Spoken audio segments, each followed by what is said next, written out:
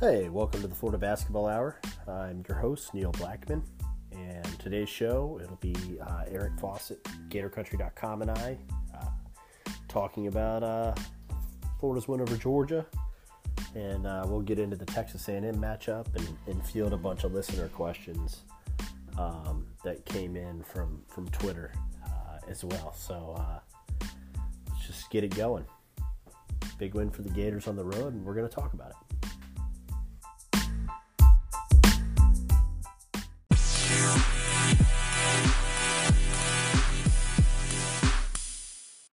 Hi, everybody. I am with Eric Fawcett, GatorCountry.com. We're going to talk about Florida's victory. It's nice to talk about a win Saturday over Georgia, and then we're going to get into listener questions after we discuss the unfortunate news that Keith Stone has been lost for the season. Put the Stone injury in the back of your mind real quick because we're going to discuss the Georgia game first. So welcome, Eric, and your thoughts on Florida's win in Athens. Yeah, trying not to think about that Stone injury, but I mean, yeah. Other than that, they obviously defended pretty well. It just seemed like there was that one stretch to start the second half that obviously Georgia got loose a little bit, but they clamped down in that final 10 minutes in a really impressive way. I thought that they kind of controlled the glass when they needed to a little bit, and I also had some moments of pretty good offense for sure. And I think that a lot of that also stemmed from the, I think we liked having Keontae Johnson there in the starting lineup, something that we're going to see a little bit more of. And but yeah, overall they took care of business in a game that they really needed to win. I thought that Coach White's adjustments out of timeouts in this game proved to be really they were very impactful. I don't know. I don't want to say that they were. So I don't ever think anything a coach necessarily does is the difference in a game, but I thought his adjustments were very impactful, particularly just the defensive adjustment that Florida made with about 10 minutes to go. Oh yeah, that was pretty clear, and just the way too that I thought was just obviously so impressive that they just completely took Rayshawn Hammonds out of things, and I know some of that was foul trouble, but. I mean, he still, was on the court for 15 minutes, and that's their leading scorer. And the Gators just forced the ball out of his hands all the time. And I think that they, kind of allowed Derek Okbede to play with the ball in his hands a little bit more, and even like Tayshawn Hightower, and just kind of let those guys operate a little bit more with the ball. But they just kind of said, no, Rayshawn Hammonds isn't going to beat us. And obviously, when you're a team that doesn't score super well, like Georgia, and your top scorer is not scoring when he's on the floor, and then, in foul trouble for a lot of it, it's going to be tough for you to win.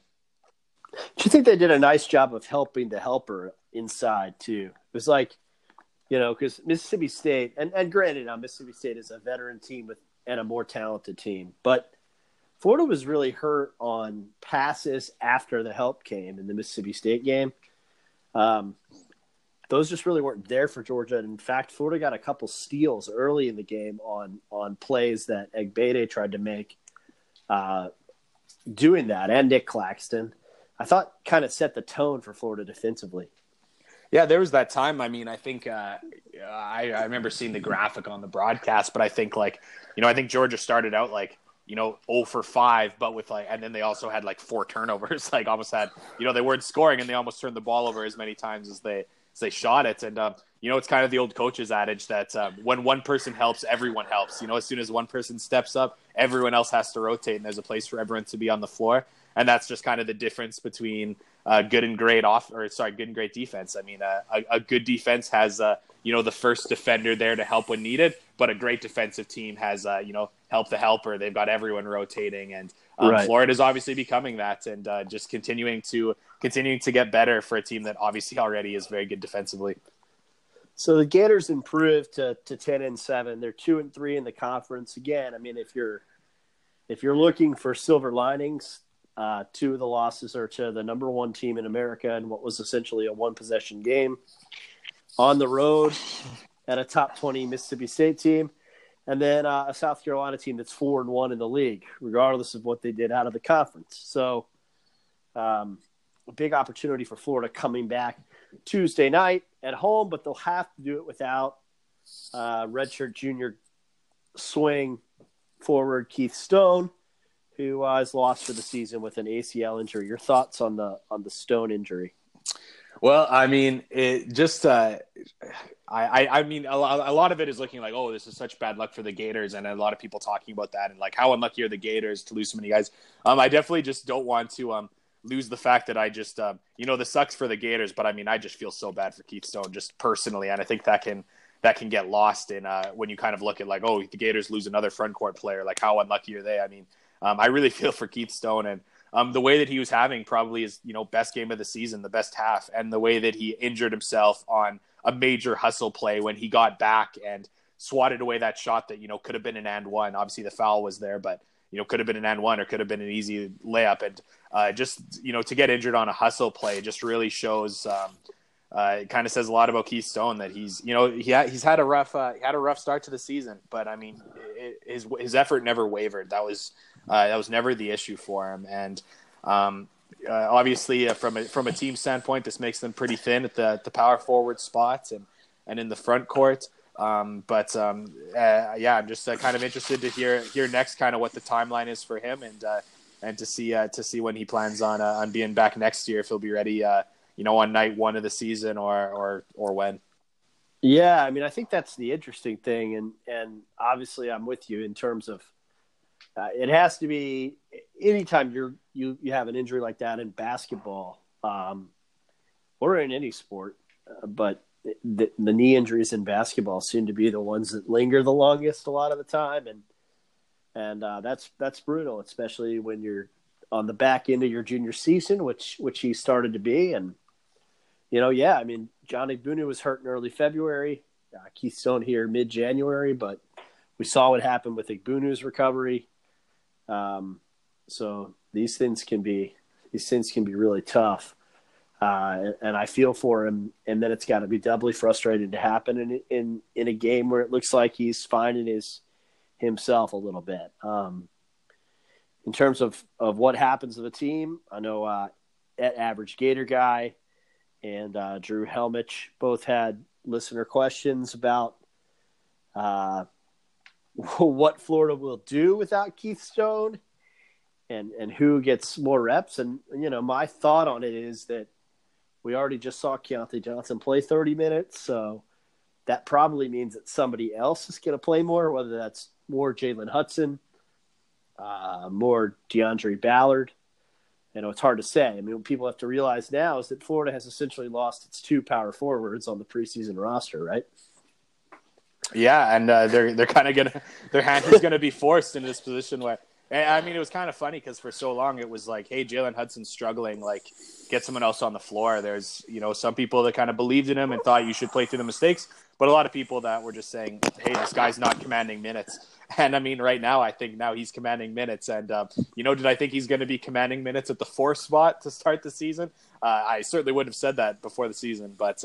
Now it looks like he's going to have to play more, and like you mentioned it too. Maybe DeAndre Ballard, maybe he'll get minutes in that role as well. The other option is maybe you see Florida. Florida could potentially go a little bit bigger, and you might see Kavarius Hayes and Dante Bassett on the floor at the same time. But the thing is, those are pretty much our only two centers right now because Isaiah Stokes hasn't really been in the rotation. And by not really been in the rotation, I, of course, has not been in the rotation. But, maybe you play a little bit bigger with Hayes and Bassett on the floor at the same time and, have Hayes guarding on the perimeter a little bit more. The offense would probably be hurt by that a little bit with the kind of spacing.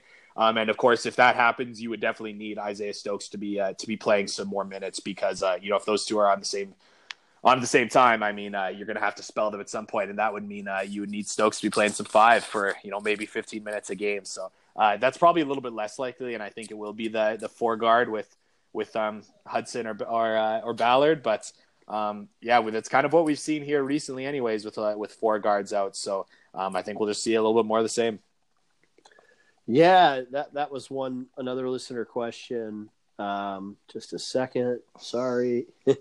It It was Michael Pusatera asked if we're going to see Stokes now with the injury to Stone. Is that open a door for Isaiah Stokes? And I don't think it does, really. I think, certainly, I guess if you look at it just from a percentages standpoint, I suppose the percent chance Isaiah Stokes is forced to play increases. But I don't think it would be a choice, at least at present, based on just his lack of conditioning and the fact that by most accounts from inside the program, he's just very difficult to deal with right now. Yeah, that's you kind of hinted at the stuff I've been hearing as well. That's he hasn't done himself many favors from kind of his conditioning and his attitude surrounding it, and obviously that's what's holding him off the floor right now. And I think that when you watch the first game he didn't play, I think maybe it was the one before that, but I mean it was that Tennessee game, and I just remember thinking watching the Gators play Tennessee that there's just no way that Stokes can get on the floor. There's no way he can play in the middle of this 1-3-1 zone. There's no way he could play within this press that Florida is running. And for that reason, I just didn't really think he fit into what Florida was doing. And right now it just seems like I guess what I would say, does the injury to Stone open up more minutes for Stokes? To me, I don't think it was really a logjam that was keeping Stokes out to start with. I don't think that there was that many bodies in front of him anyways. If he was playing better, he would have commanded minutes. He would have gotten more minutes for that Bassett we're taking, because Bassett's been good, but I mean, it's not like he's commanding tons and tons of minutes. And, you might see Stokes out there at the same time as Hayes or something. And the other thing about Stokes is, if he's going to play, he has to be an offensive threat, because we know he's not going to be a defensive anchor or anything. And the fact of the matter is, he had 9 points against LaSalle. But other than that, I mean, he's had 0 or 2 points in playing 9 minutes, and he's somewhere around the 44% from the field on the inside. And if he's going to play, I mean, he's got to be closer to 50% from the field. He's got to hit some of the 3-point shots that we saw him hit in high school. Like he has to be an above average offensive player to be a valuable piece on the floor. And just whenever he's been out there this season, he hasn't been a plus offensive player. I don't even think he's been an average offensive player. And the fact that he's going to be a negative defensive player at this point in his career, that just isn't good enough. Yeah, I think that's a pretty comprehensive answer to that question. I don't really have a whole lot to add. It's a whole lot to add there. I hogged that one. I apologize. No, I like it. I like it. We get stuck on tangents sometimes on this show, and I think it's because we're both coaches and we're both passionate about topics. So if we can move on, let's move on. Jason Kessler was pleased with the victory, but wants to know if either of us understand what kind of offense Mike White really wants to run at Florida. he says year one, Florida pressed a ton, shot a lot of threes. Year two, stifling half court on both sides of the ball, pretty balanced offensively. Year three, pretty stifling half court defense, kind of a lot of everything offensively, a lot of isolation with Chiozza. And then year four, they've got this 1-3-1 now that they play, and they're still shooting a lot of threes. So he says it's through 3 recruiting classes, it's kind of hard to identify what he wants Florida's offensive identity to be. What do you think? I mean, I think it's pretty the fact that Mike White is so open and talking about a lot of things, I think it makes it pretty easy to know what he wants to be, because he talks about how he wants to be a dribble drive team. And he talks about wanting to be able to score out of his motion offense. And it's just in everything he says. He was talking this year about how he's had to call more sets, but he doesn't want to do that. That was his quick caveat after saying that we're setting where he's like, we're setting up, we're slowing it down and calling a lot more sets, but that's not how I want to play, but it's best for this group. So I just think everything points to the fact he wants to be a dribble drive basketball team. So, we can certainly argue, and we have argued the merits of, is that the best option or not? But I think if you just say, what does Mike White want to do? I think it's pretty clear.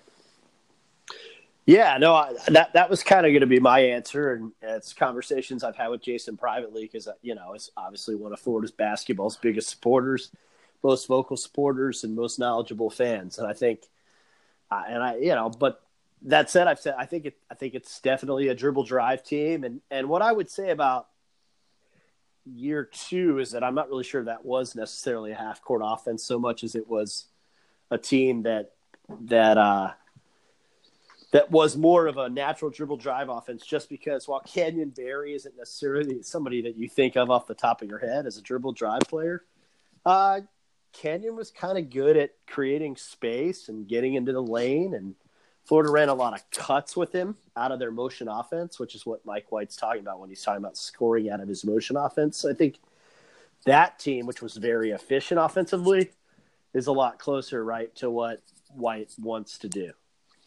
Yeah, I think so. And one thing I really liked about Canyon Barry is he could attack closeouts really well, right. Which is what you've got to do when you're not a plus athlete.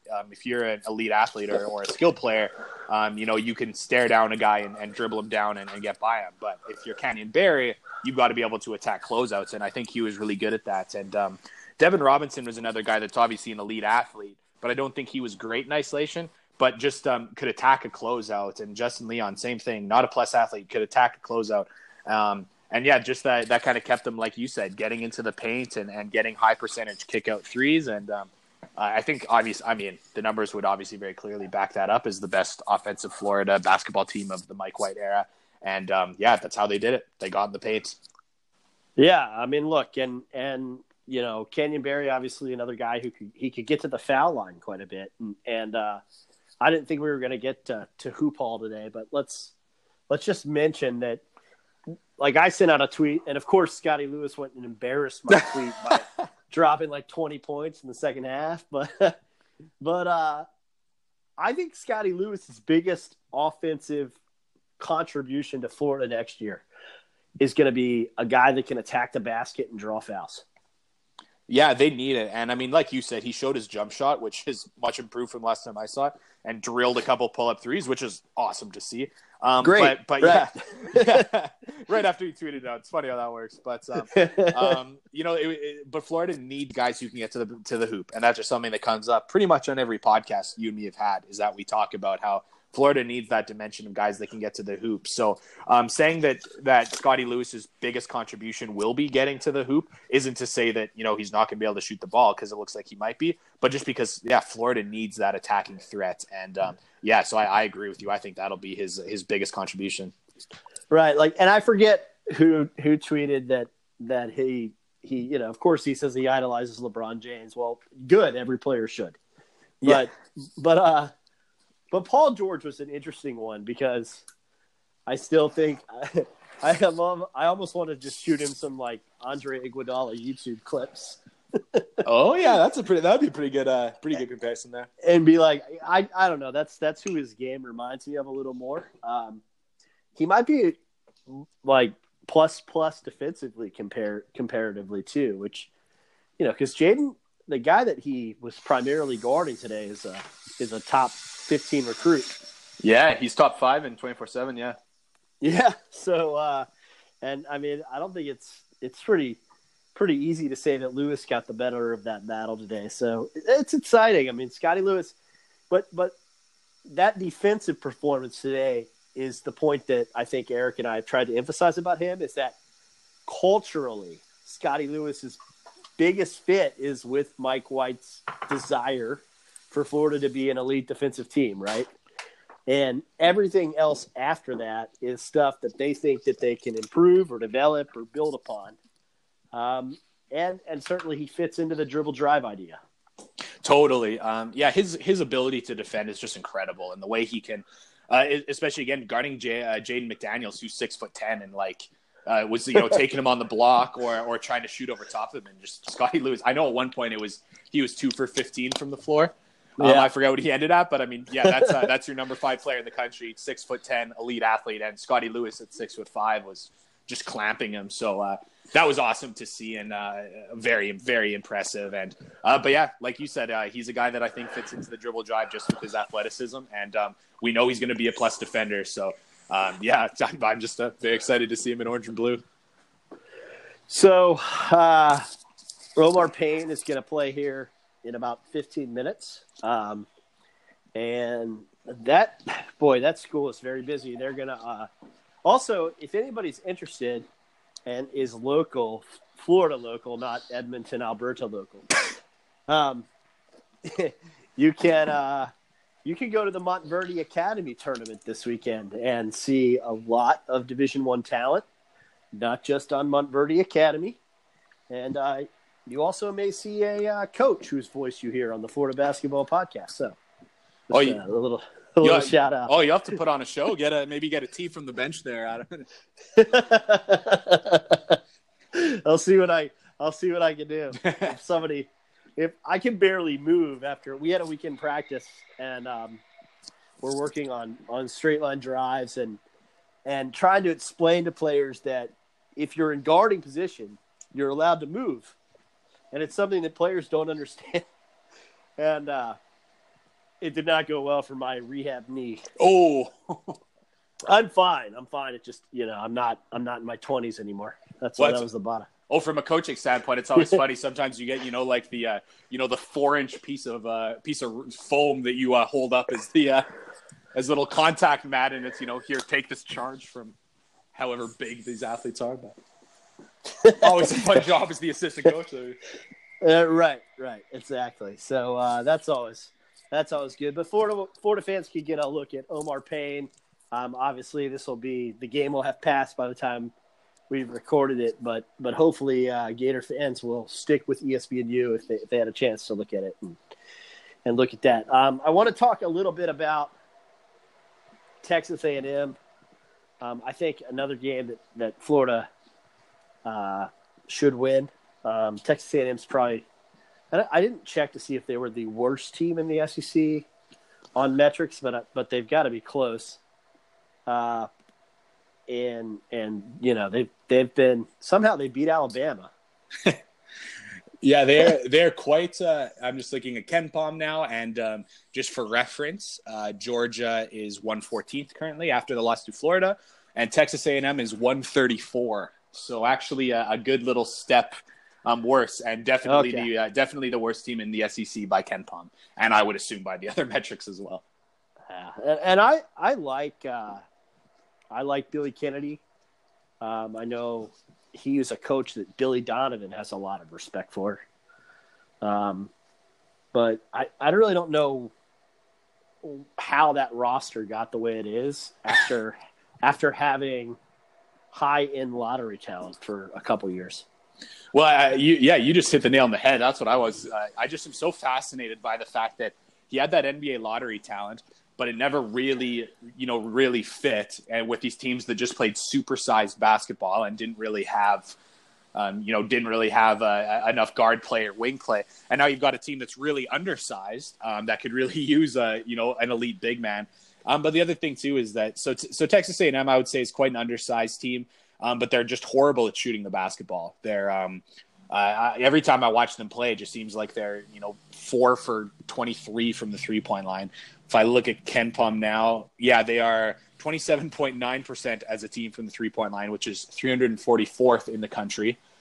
So just a horrible shooting team. So if you're a team that plays as small as they are, you'd probably like to see a better shooting team. If you're going to be playing small at the forward spots, you probably want guys that can shoot a little bit. And so for that reason, they're just kind of an undersized team that doesn't really score the ball very well. And they also kind of have to rely on a lot of novelty defenses, maybe you'd call them, just a lot of kind of amoeba-y kind of matchup zone kind of things. And they can confuse some teams that way. And I think that's how they caught Alabama barely. But just exactly like you said, just a really weird roster composition. Yeah. They only have one guy that plays over 20 minutes and shoots 50% from the field. And that's Savion Flagg, who I think is a really good player. Although, kind of a tweener himself. And then after that, it's just not, I don't know. It's just not, it doesn't seem like this is the most skilled team. Maybe TJ Starks is a guy who, if he played for Florida, we would say, why doesn't he shoot better and throw a fit? But it really might be kind of who he is, because he sure does hoist a lot of jump shots and still shoot 35%. So you've kind of identified what it is, but it's just interesting. And I think an exercise or object lesson in the fact that even good coaches sometimes can get stuck in a rut roster-wise if you miss a recruit or two. Yeah, and I don't want I don't want to say this without really knowing for a fact, but it does seem like there was that kind of era that he kind of just took the most talented players he could get with those teams a few years ago that were just really big and didn't really fit, and had like DJ Hogg, who probably should have been playing the 4, playing like the 2.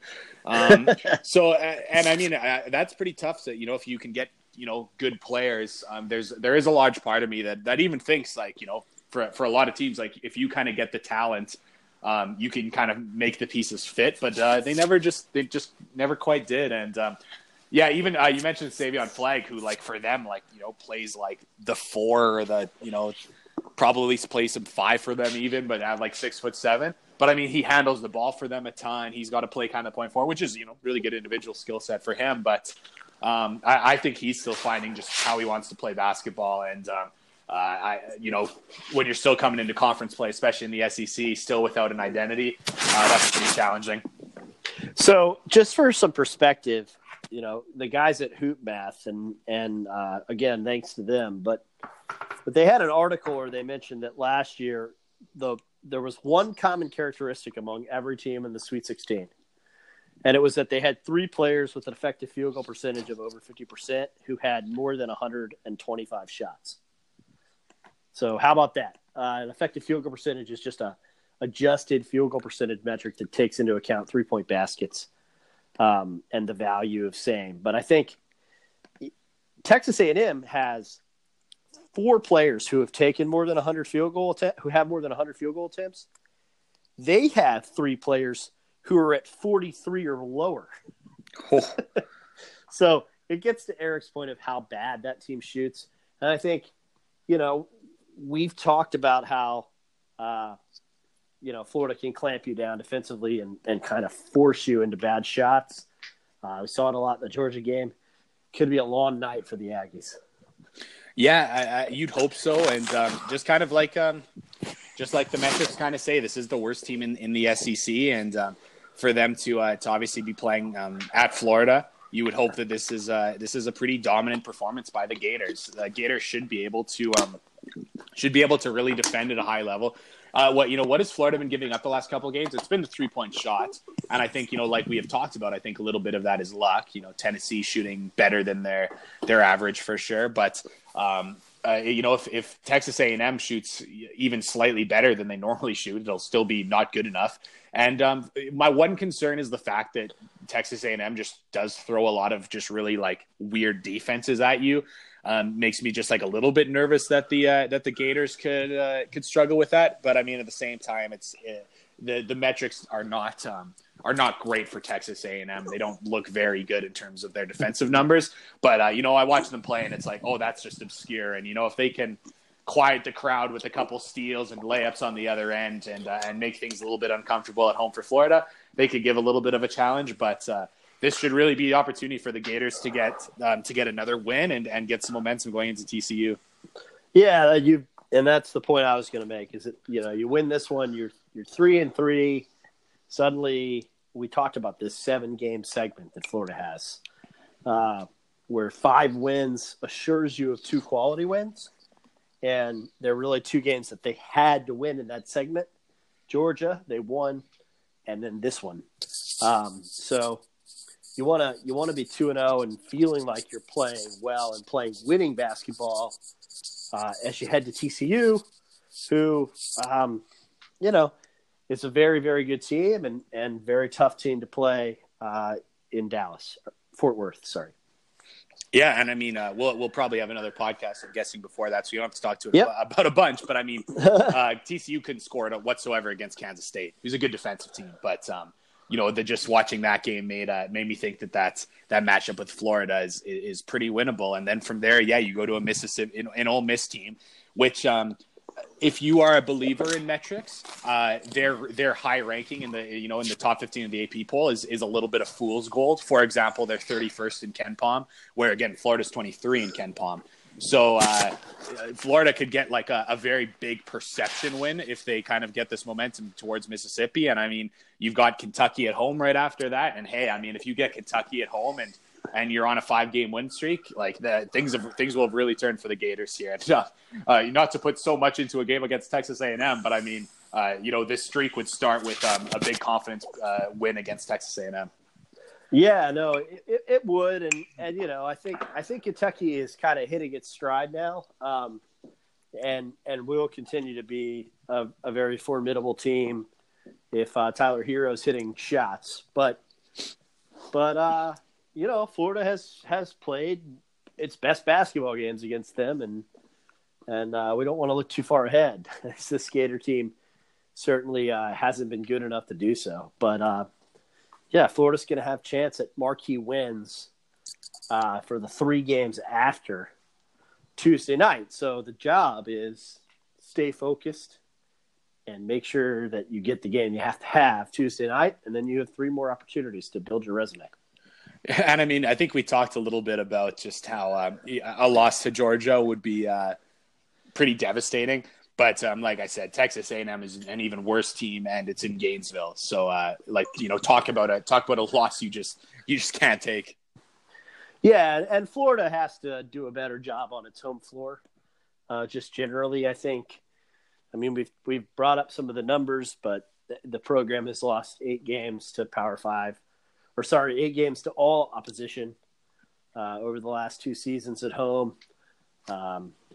Just for some perspective on that, Florida won at Rupp Arena last year. Kentucky has lost 10 games at Rupp in the last 8 seasons. So 8 in 2 years, not really where you want to be. I would have actually taken the Power 5 stat you started with, because that would wipe the Loyola Chicago loss off the record. So one of the rare times we're saying Power 5 would have actually would have made the record look even better for Florida than. And it's not even Power 5 in basketball; it's Power 6. But right, oh yeah. but yeah, I mean, so the Gators, I